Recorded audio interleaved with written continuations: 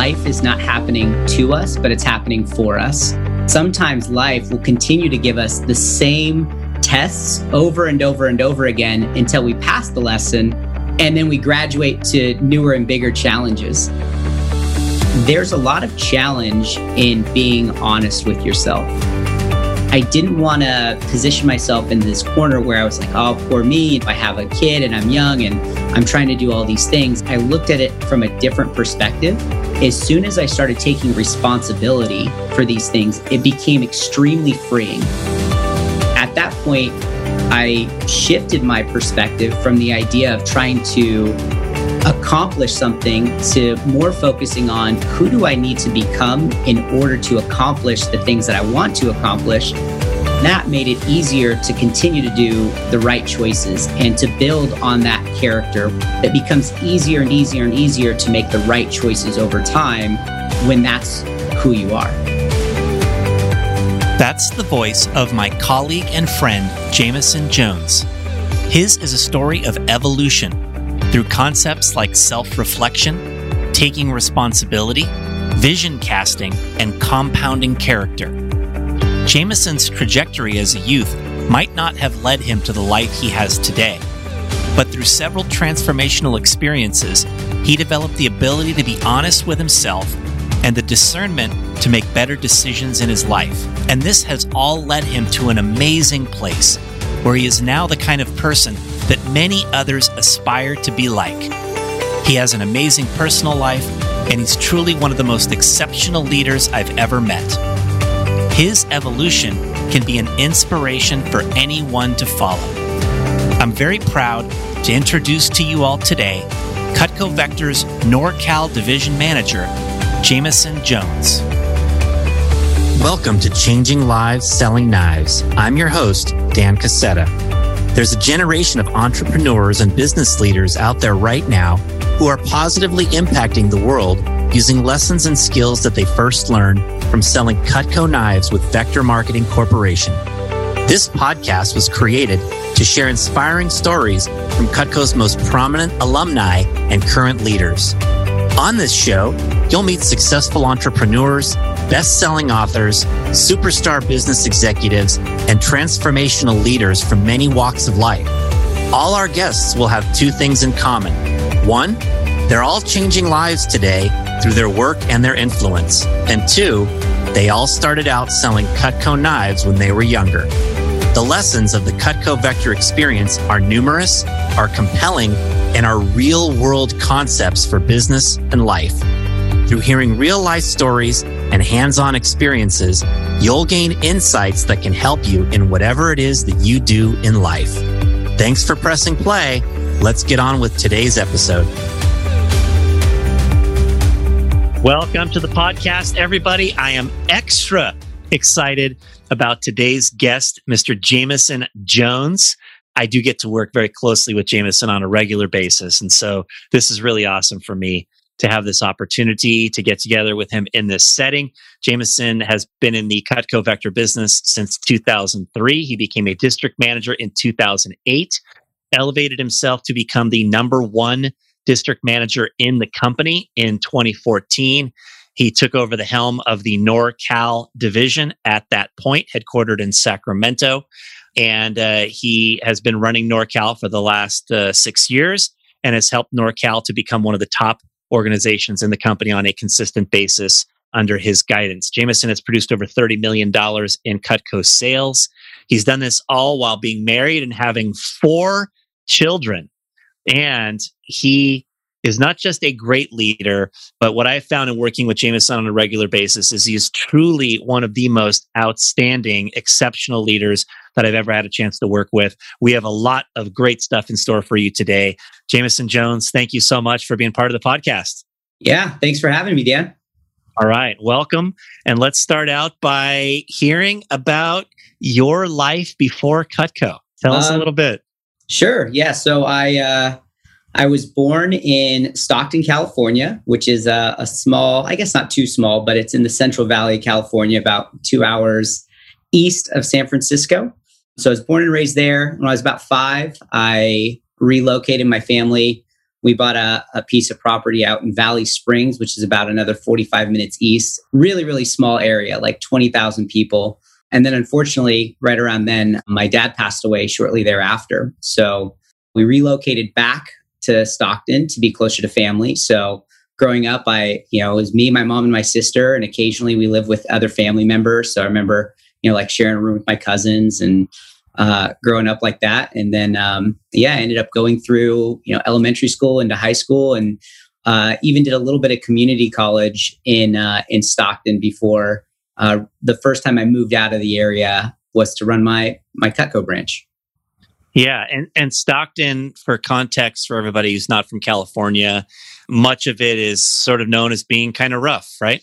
Yeah, I mean, it's known for a few different things, right? There's a lot of agriculture, but unfortunately, one of the reputations is that it's won awards for being America's most miserable city. It's one that I won a couple of times, but it's not as bad as I think a lot of people make it out to be. There's actually a lot of really good pockets, a lot of really good people, and yeah, so it was a good place for me to grow up. I appreciated what I learned there. That's cool. So, how did you end up getting started with Cutco? So I actually had a buddy that I grew up with. We went to elementary school together and we played Little League Baseball together. And he ended up doing a Cutco presentation for my mom. I hadn't seen him in a while. And I'm in there watching him do the presentation for my mom. And he cuts the penny, and my mom, she freaks out. She's like, "Oh my God, Mijo, did you see that?" And I'm like, "Yeah, that's pretty awesome." Long story short, my mom ends up buying some stuff, and my buddy Nick had a 10K fast start. So he was already making 30% by the time he showed my mom. And I was, kind of pressing him to find out how much he made. And he made a little over, close to about $100 on that one sale to my mom. And I was like, man, that's way better than what I was making at my last job. How do I get signed up for this? So, obviously I went in for the interview process and ended up, selling some Cutco. Yeah. And your original manager was Vincent Cepeda, right? Yeah, Vince Cepeda, still a really, really good friend of mine. We were playing pool just the other day, and his wife Magali, really good close friends with our family, and actually our boys. Both of our sons, they're both 5 years old. They're about 10 days apart, and we've lived 3 blocks away from each other their whole life. They're like brothers. They're like really, really close. So it's kind of cool how close we stayed, together, even though he was only my manager for about a month. Yeah. And Magali to this day is a major contributor to the company and in helping with a lot of our recruiting processes. So yeah, it's pretty absolutely. cool. Absolutely. Yeah. Neat. So what do you feel like were some of the early lessons you learned from your experiences? When it comes to selling Cutco, I would say the first thing is learning work ethic, like, sticking to something and learning how to work hard. I think I also learned the importance that sales is a skill. It's not necessarily a talent. I think sometimes people get the misconception that you're a born salesperson. You either got it or you don't. And I would disagree with that. I think that it's something that if you put in the effort and the energy, that you can learn it and get better at it. I think a couple of other things that I learned a lot about was the idea of surrounding yourself with the right people. I really appreciated some of the people I had an opportunity to become close with when I was a newer sales rep. And I found that when you're around a certain group of people, you naturally rub off on each other. So there was that. There was, let's see here. I would also say another big one that probably helped me out a lot was this idea of investing and saving money. I remember when I was a newer sales rep, I was probably about 3 months into the business, and I had a good sales week. I ended up getting like a $1,200 paycheck, and I was so pumped. I had never gotten a comma check in my life. And I immediately went and bought a stereo system for my old 1985 Ford Bronco. Like, just had no business putting anything in this vehicle. And I thought it was so cool. And I remember showing it off at the team meeting. And my manager at the time, Anthony, he pulled me aside and he's like, "How much you spend on that?" And I was like, "Oh, it's like almost $1,000. It's real cool." And everybody thought it was cool. And Anthony's like, "Yeah, you're an idiot." And then he actually pulled up a calculator. The calculator is still on Vector Connect. He pulled up the compound interest calculator. He's like, "Look what you could have done with that $1,000." And I was like, "That's probably a lot better than some speakers in my old truck that ended up breaking down a couple months later." So the compound interest thing, that was a good lesson. Yeah, those are some good things you shared right there. Just right out of the gate, the idea that sales is a skill. I think that's an important concept for everybody to embrace. I've always told people that succeeding at Cutco does not require any sort of physical ability.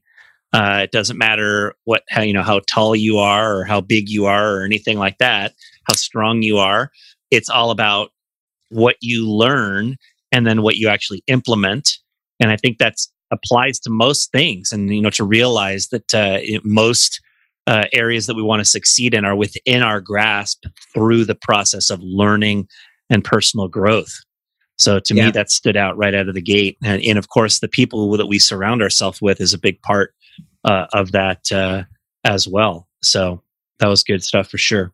So Anthony Pimentel was your division manager during that time? Yeah, so he essentially became my district manager after about 5 or 6 weeks of me selling Cutco. So it was pretty early in my career. And he was my manager. He was my district manager. He was my division manager when I first became a district manager. So yeah, I worked with him pretty closely for about 10 years. He was probably one of my number one influencers in my life.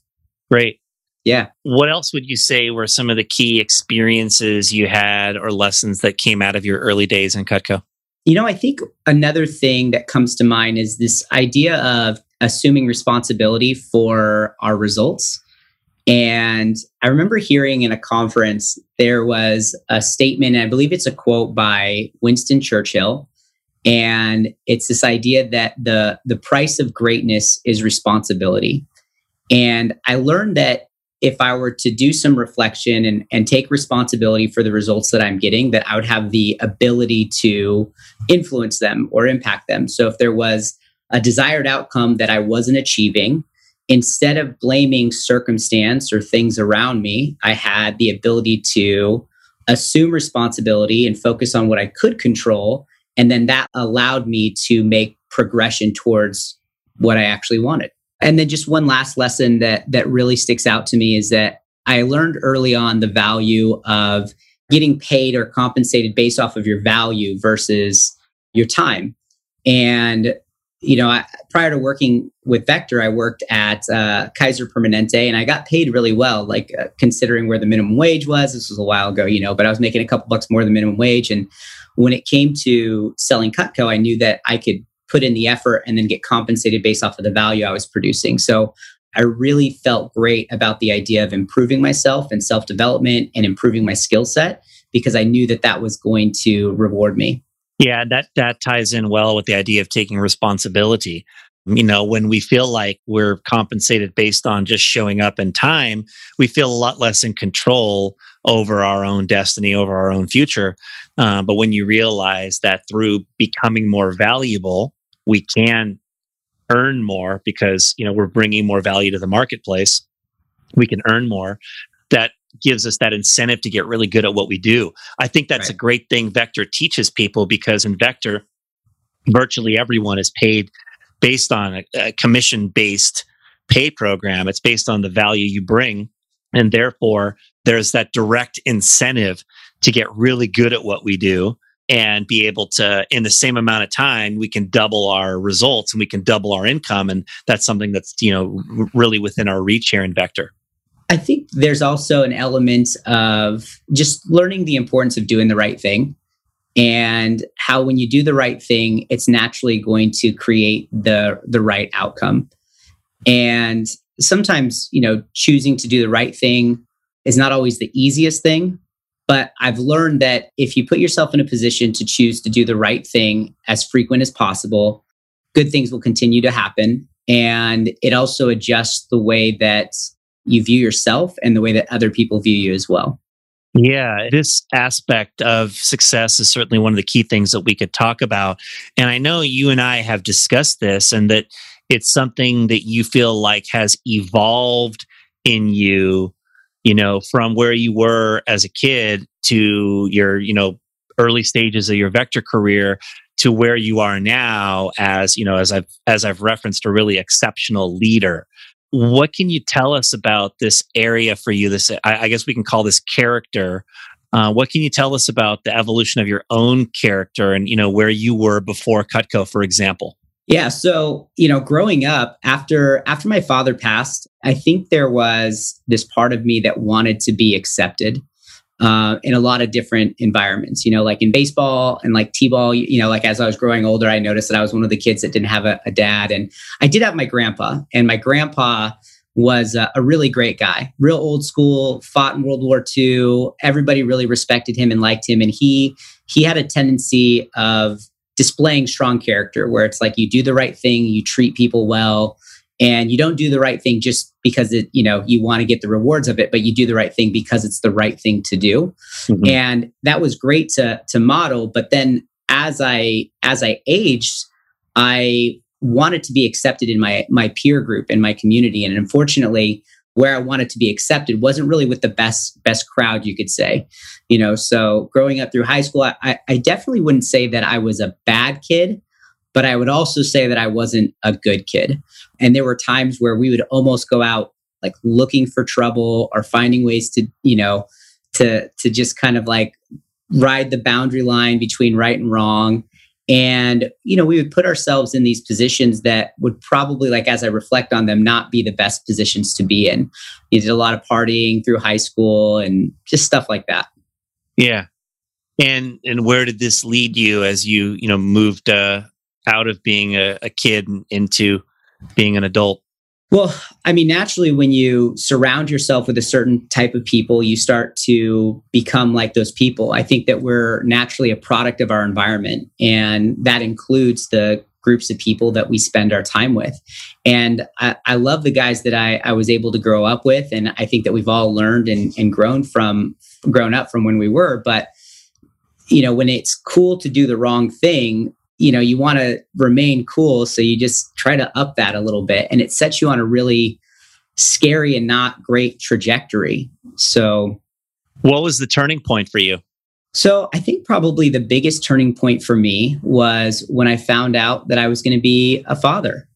So I remember getting the phone call, and I was 20 years old, and I was at spring break.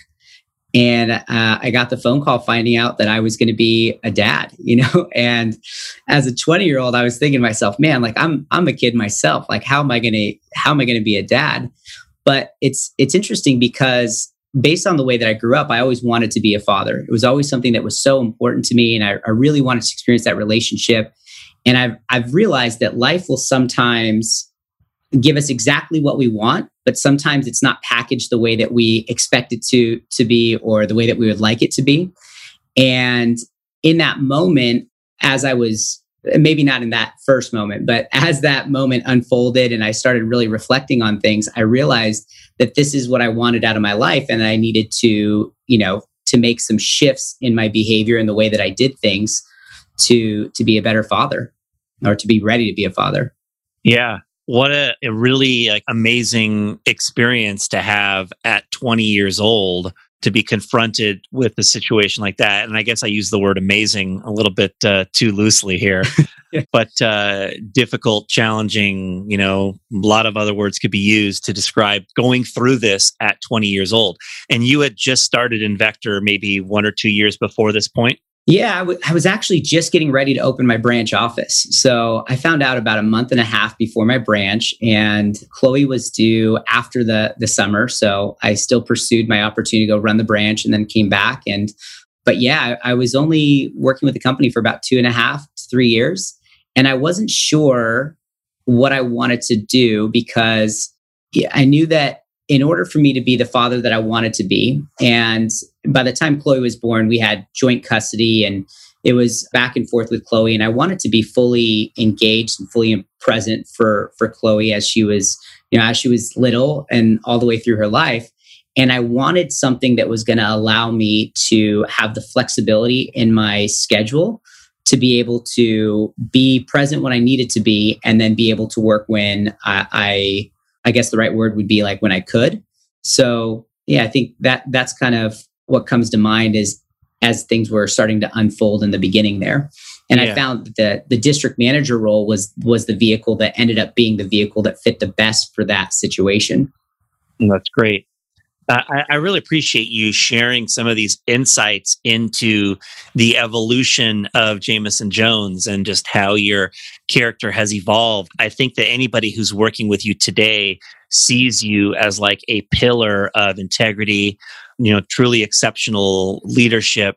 And to hear where you kind of came from, I think it's really a lesson in people in the concept of just evolution, right? That anyone can evolve from where they are now into who they want to become.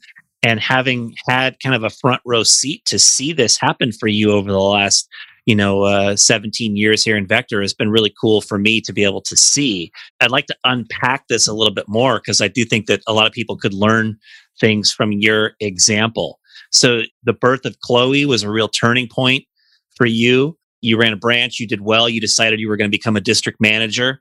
Over the next few years after that, I think there was a dramatic evolution in, who you have become.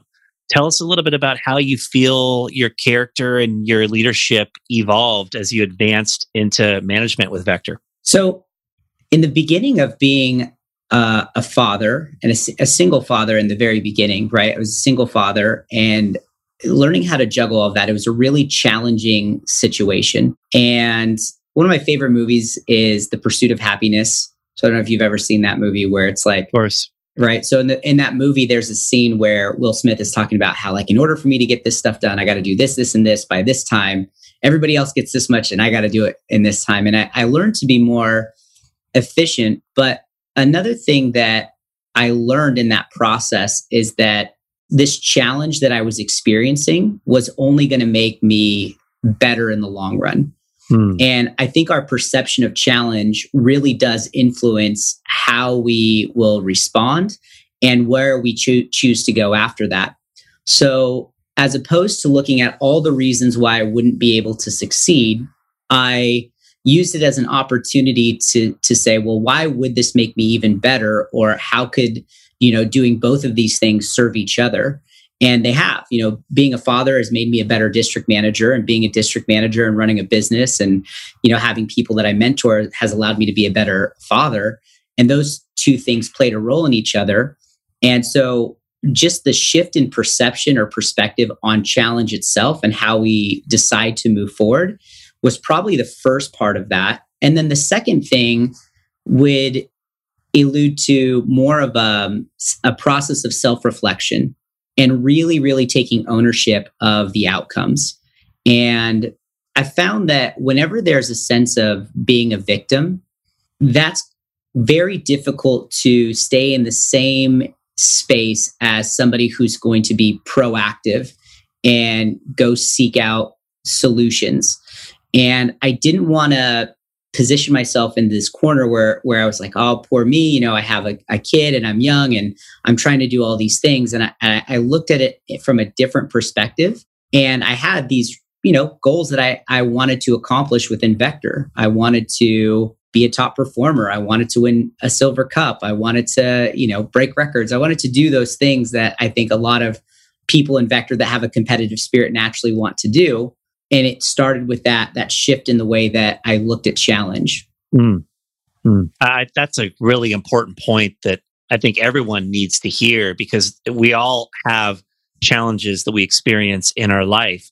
And not all of them are as difficult as somebody else's, but we all have our own challenges. And if we view them with the victim mentality, it's a whole different way of looking at the world than if we view them with the lens of what are the gifts here? What are the opportunities here? Right? In retrospect, of course, having a child when you're 20 or 21 is really hard.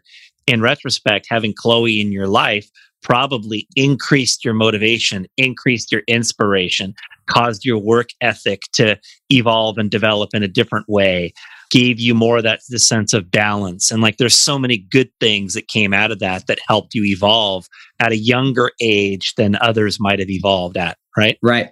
Yeah, it's almost like taking the idea of life is not happening to us, but it's happening for us, and seeking out the lessons that we're trying to learn. And the irony in all of that is that sometimes life will continue to give us the same tests over and over and over again until we pass the lesson, and then we graduate to newer and bigger challenges. And that was another thing that I noticed, is that throughout my career in Vector, I used to have this, when this occurs, then I will be. And I thought to myself, well, once my office does over $500,000 in sales, then I'll be this manager. This is how it will be perceived. Or, once I achieve this goal, then I'll be. And I realized that destination mindset had become so fleeting and disappointing, because once it was achieved, there was like, oh, there's always something more to pursue.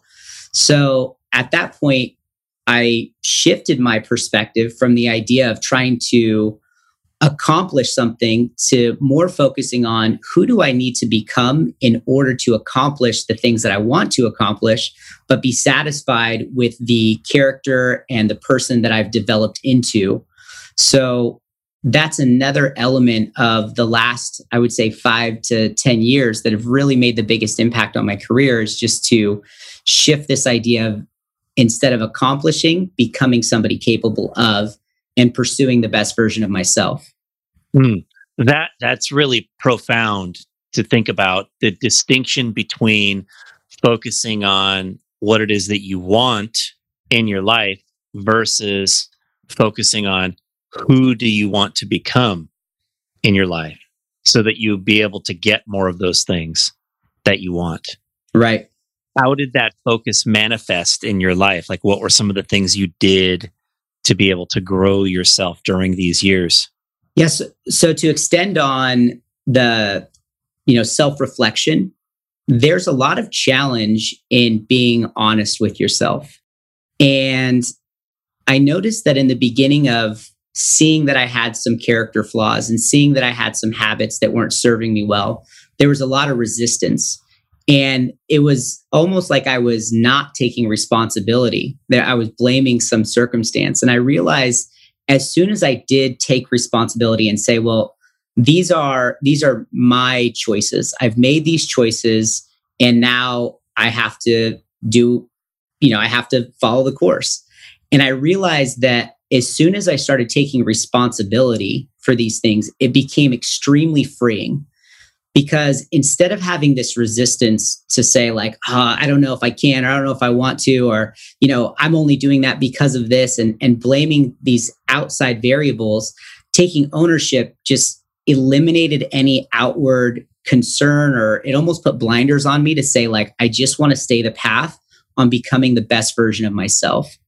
And that made it easier to continue to do the right choices and to build on that character where you make these choices where in the beginning it feels, I guess you could say, unnatural or not as easy, but it becomes easier and easier and easier to make the right choices over time when that's who you are. Great insight. How do you notice it when someone is not taking ownership? Like, what does that look like? How does it manifest for someone when they're in that phase of just blaming circumstances and not taking ownership? And then what advice do you give people for breaking out of that? Yeah, I think you just said one of the common identifiers is just like the blame. It's the refusal to accept where they're at. And I think it was Hal Elrod. I used to coach with Hal, and Hal mentioned before, as soon as we take responsibility for everything, we have the ability to influence everything. And although something might not be your fault, it may still be your responsibility to make it better.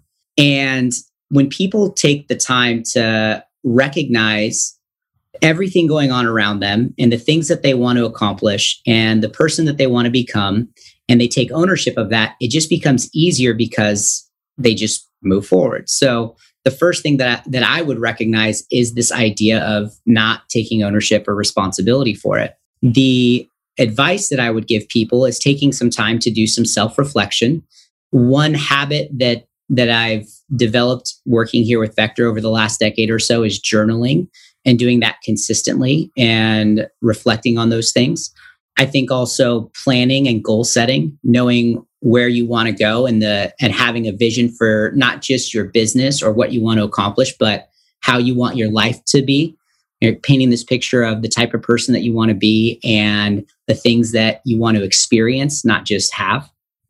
Yeah, that mere exercise of just vision casting for your future gives people a whole lot more of a feeling of being in control of their destiny. Yeah. Crafting it. Now, during these years, you met Kristen, who's now your wife, and I assume that she has had a large role in your development during this time as well. Could you speak to the power of her impact in your life? Yeah, absolutely. I would not be the person that I am today without Kristen. And Kristen is one of those people that's extremely selfless. She's got a tenacity and this element of grit where she's going to see things through. She's going to get them done, but she does it with so much grace and she makes it look so effortless and everybody loves her and she's just so great to be around. But she's definitely the person that I feel so great about having in my corner because it does make all of the challenges that may present themselves so much easier to know that there's somebody like that in my corner. Yeah. That's cool to hear. Knowing her, I appreciate hearing that stuff. And, you definitely married up, as they say. I totally did. Yeah, I did. Nice. So throughout these years, you developed as a real pillar leader in the Western region. You had a couple of breakthroughs along the way. 2014 was a huge breakthrough for you, and you ended up becoming the division manager of NorCal. What can you tell us about taking these steps in your career? So the first real big step in my career, even though 2014 is the year that you referenced, it was 2012 that really made the big shift in my trajectory as a manager. And in 2012, that was a year of a lot of self-reflection and recognizing and being honest with myself and seeing some of the things that I was doing well, but also a lot of the other things that I wasn't doing well. And going into the summer of 2012, I made a commitment to myself that I was just no longer going to be somebody who cut corners. I wasn't going to do things minimally. I wasn't going to just do them to get them done. I wanted to do them to the best of my ability. And in doing so, we had a great sales summer. I believe we were number 1 or number 2 in the region in new business for that year. And then we also had this great pool of development. We had 13 assistant managers at the end of the summer. And then that team propelled us into an even bigger year the following year, over $900,000 for the year. And then that following year, the 2014 was the year where everything kind of came together. Mm-hmm. But it was a decision that compounded on itself. And it attracted other people who also wanted to have that type of support, that wanted to become better versions of themselves and had these goals in mind. And they knew that the office was just the vehicle that was getting people to where they wanted to go. And it was just the platform of learning and developing and creating great connections. Yeah. It was great to see that, those breakthroughs happen for you and for you to be able to take on the responsibility of NorCal, after being the number 1 DM in the company. And you've just continued to elevate your game as a leader, it seems to me, ever since then. What do you feel like are some characteristics or phrases or words that sum up your leadership? I would say servant leadership is probably one big thing. There's a lot of people in my organization that are extremely talented, and there are probably things that I wouldn't be able to teach them. But for people that are in that position, I do try to support them in the best way that I can. And another thing that I try to do is I try to live in alignment with the person that I think would be the best version of myself, and try to set an example of what would be good for either them to follow or for even my kids to follow into. Those are probably the two biggest things that I would say that identify my leadership. And just in my career, I would say one of the things I'm most proud of is that we've experienced growth almost every single year in the last 17 years. And just this focus on, can we get incrementally better and just continue to compound and build on top of that? It's that Japanese word kaizen, just that small incremental improvement, just building over and over and over again. And it makes things really move in the right direction. Yeah. What are the ways that you are working with your people to help them with the development, with their own development, starting with the development of their character, as we've talked about with you, and of course, with skills and everything else that helps enable them to do well? Yeah, with our Leadership Academy, and when I reflected on my career, I recognized that most of the success patterns started by adjusting and developing better habits, and looking at the things that serve us well, and looking at the things that actually support the growth that we want to achieve. And I encourage people to identify some of the habits that maybe either be hindering them or that are already helping them succeed, and then making sure that they're focusing on developing the right habits. And one of the ways that we do that is we have a lot of 40-day challenges where we'll do, 40 days of, can you stay consistent with 40 days of, drinking a gallon of water, or, exercising for 40 days in a row, or some sort of diet, or, can you make your 5 to 10 phone calls no matter what every single day for 40 days in a row? And those challenges just make it easier for people to kind of break out into that next step. Yeah, I like that. That's really a cool concept that people can take and implement, is identifying, what is a key area that we're all going to grow in together, and then, having these 40-day challenges and just helping people with establishing their own personal habits that are going to lead them towards greater success, and of course, learning how to manage themselves better through that process. So, right. Cool stuff. Any other cool stuff that you're doing with your division that you think would be cool for people to hear? Oh, I think our events team is great. They're really hungry. They got a lot of different events, and they're very solution oriented. With everything going on with COVID, there's definitely parts of our business that have slowed down, but I just love that our team has decided to not just focus on the resources, but become resourceful, and they found solutions. So I think that's one thing. Another thing that I've done with some people that I'm close with is like the word of the year. So we have these like bracelets, and it has a word that you get to engrave on there. And I got the little kit so you can do it yourself. And like the word that I chose for this year was discernment, which essentially means to just judge well, to make good decisions. And having that on my wrist all year, it served as an opportunity to just kind of look at it and reflect and say, like, am I making the decisions that the best version of myself would be making? And then just trying to stay in alignment with that. So those are a couple of things that we do that are a little different, but still kind of fun and keep us going. Yeah. I love that word that you used, discernment. And when you think about how that sums up your career and your life, right? You went through a stage of your life where your discernment may not have been very good. No. Right. And you allowed yourself to make a lot of bad decisions from time to time. But you became aware of them, right? Discernment started to become a part of you, and you began to become aware of those things. You talked about self-reflection becoming a part of how you operated, and that led you to a lot better decisions. And those better decisions caused your career to start really taking off. And in the meantime, you had the added responsibilities of family, and this sort of compounded into even better decision-making and more discernment in your life, and it led you to a great place. It's kind of a cool evolution that has happened for you. Yeah. How do you feel like all these concepts we've talked about carry over to your own family and your role as a father today? So I found that with parenting, there's no playbook that's going to be 100% on point. And I've also learned that in good times and in bad, the kids are going to learn more from what you do versus what you say. So modeling good behavior and being this person who shows my family the right way to show up, or at least what I would perceive to be the right way to show up in different situations and circumstance. I think that's the first way. And then I also teach my kids the importance of just giving back in the right ways, being kind, being supportive. I coach a couple of soccer teams here in the area for the different kids. And I like to give back my time, but also, provide a positive impact on other people in the community. That's awesome to hear. What are you most excited about as you look into the future, 5-10 years? Yeah. Well, I hope that I still get to coach soccer. That's one of my favorite things to do right now. So speaking of that, so coaching soccer is really fun.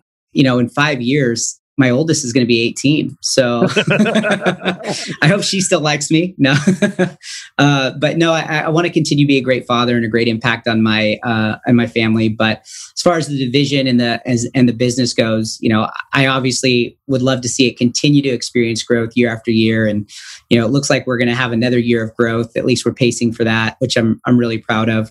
And then also, I've just felt really motivated to help other fathers, to kind of give back and to offer some coaching and guidance to other fathers in my community and be able to give them some insights on how they could show up well for their families too.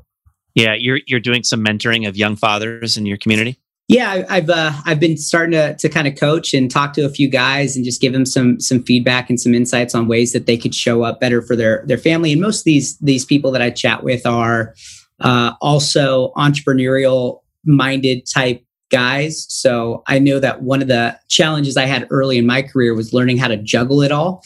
And I just wish that I had some sort of mentor or somebody that could provide just a few ideas or insights on how to bring it all together. So, yeah, that's so cool to hear. Jameson, when I look at my life, I've been very fortunate to have had some great mentors and great examples in my life. And I think one of the greatest compliments you could pay to someone is that you want to be like them. And for me, I look, for example, at Bruce Goodman, who we both get a chance to work with here in Vector. And he's always been somebody I've wanted to be like. There's so many facets to that we could talk about, but I would simplify it and just say that he's been a great example to me. I think that anyone growing up in your organization looks at you in this same manner right now.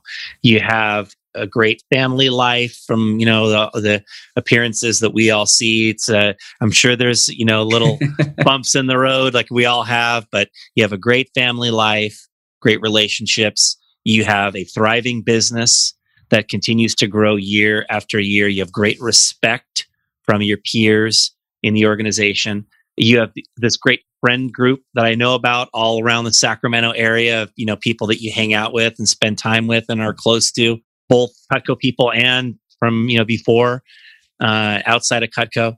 And it's just this great package of life that you have. And it's so cool to see how you have evolved. I think, as I said earlier, it's inspirational and motivational for people to hear where you came from and, how things in your life have compounded into this great state of being that you have now.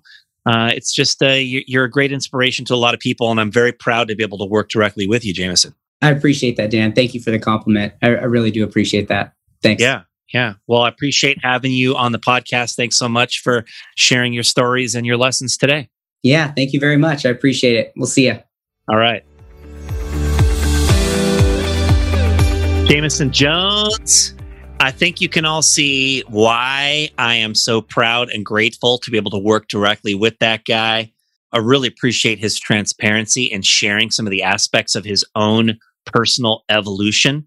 He talked about how sales is a skill, and really virtually everything that we want to develop in our life is a skill which can be learned. It is in our grasp to learn and develop it, whether it is a skill of being able to influence others, a skill of being able to be great at leadership, or a skill having to do with a personal characteristic like character. Character evolves and develops. It can be viewed as a skill.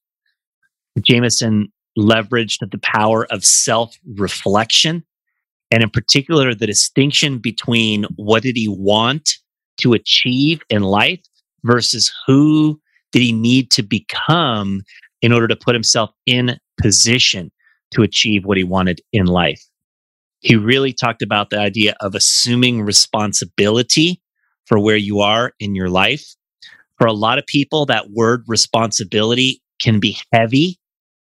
And so I can offer you another word that I've learned, which is the word complicity. So being complicit versus being responsible. A lot of times people feel like being responsible means it's your fault if you're not in a good place or you're not succeeding. It's your fault. You did something wrong. Complicity or being complicit is a little softer way of looking at it.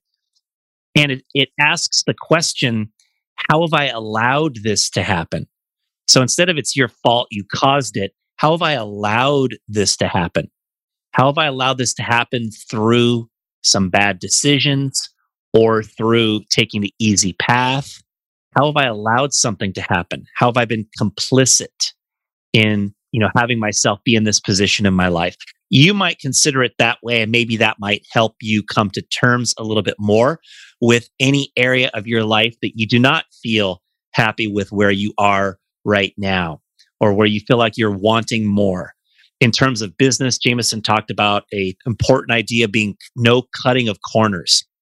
He stopped cutting corners, and that helped move his business in a very positive direction. And of course, it was a positive example for everyone around him. A lot of times we feel like we can cut corners, particularly when no one is watching us, because we think, well, nobody's going to know. It's okay. No, you will know. You will know, and it's not okay, because it erodes our self-worth. It erodes our expectations for success. It erodes our motivation and inspiration. The opposite happens when we do not cut corners and we focus on bringing our A game, our best effort to all of the things we do. That increases our expectation for success, doubles our motivation and inspiration, and helps us to achieve more of the things we want. Jameson is leveraging habits for himself and for his people. He talked about the examples of the 40-day challenges. Something great that you might do here today is to consider what are some of the habits you want to establish in your life.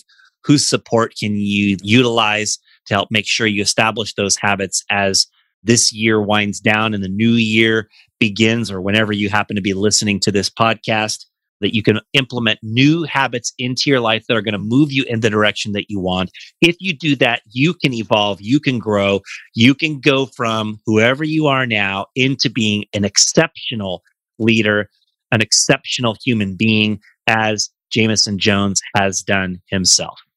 Thanks, everyone, for listening to the podcast today. Appreciate it. Have a great rest of your day. I want to thank my friends at Organifi for sponsoring this podcast. Organifi is the Cutco of superfood blends. I was introduced to Organifi's green juice blend a few years ago. Organifi uses the highest quality plant-based ingredients, and it's easy to use. You just mix a couple spoonfuls with water or your favorite beverage. You don't even need a blender. For about $2 to $3 per day, you can get your day started with a great tasting, nutritious green juice containing 11 superfoods like moringa, spirulina, beets, turmeric, and other all-natural organic ingredients. You can check out Organifi's green juice along with their full line of their products at Organifi.com. That's ORGANIFI.com. You get 15% off everything that they carry by using the discount code CLSK. Those are the initials for Changing Lives, Selling Knives. I'm excited to bring on some sponsors that sell things I believe in and would use myself and that are of Cutco quality. Try out something from Organifi today and enter CLSK when you check out to get that discount on anything you order. Again, go to Organifi.com. Thanks for listening. If you enjoyed today's episode of Changing Lives, Selling Knives, please consider rating or reviewing us on your podcast player and hit the subscribe button so future episodes are automatically downloaded directly to your device. For access to guest bios, show notes, and other resources, visit ChangingLivesPodcast.com. You can sign up there to receive valuable resources for free from people featured on the podcast. This is Dan Cassetta signing off. We'll be back in a few days for our next story about changing lives.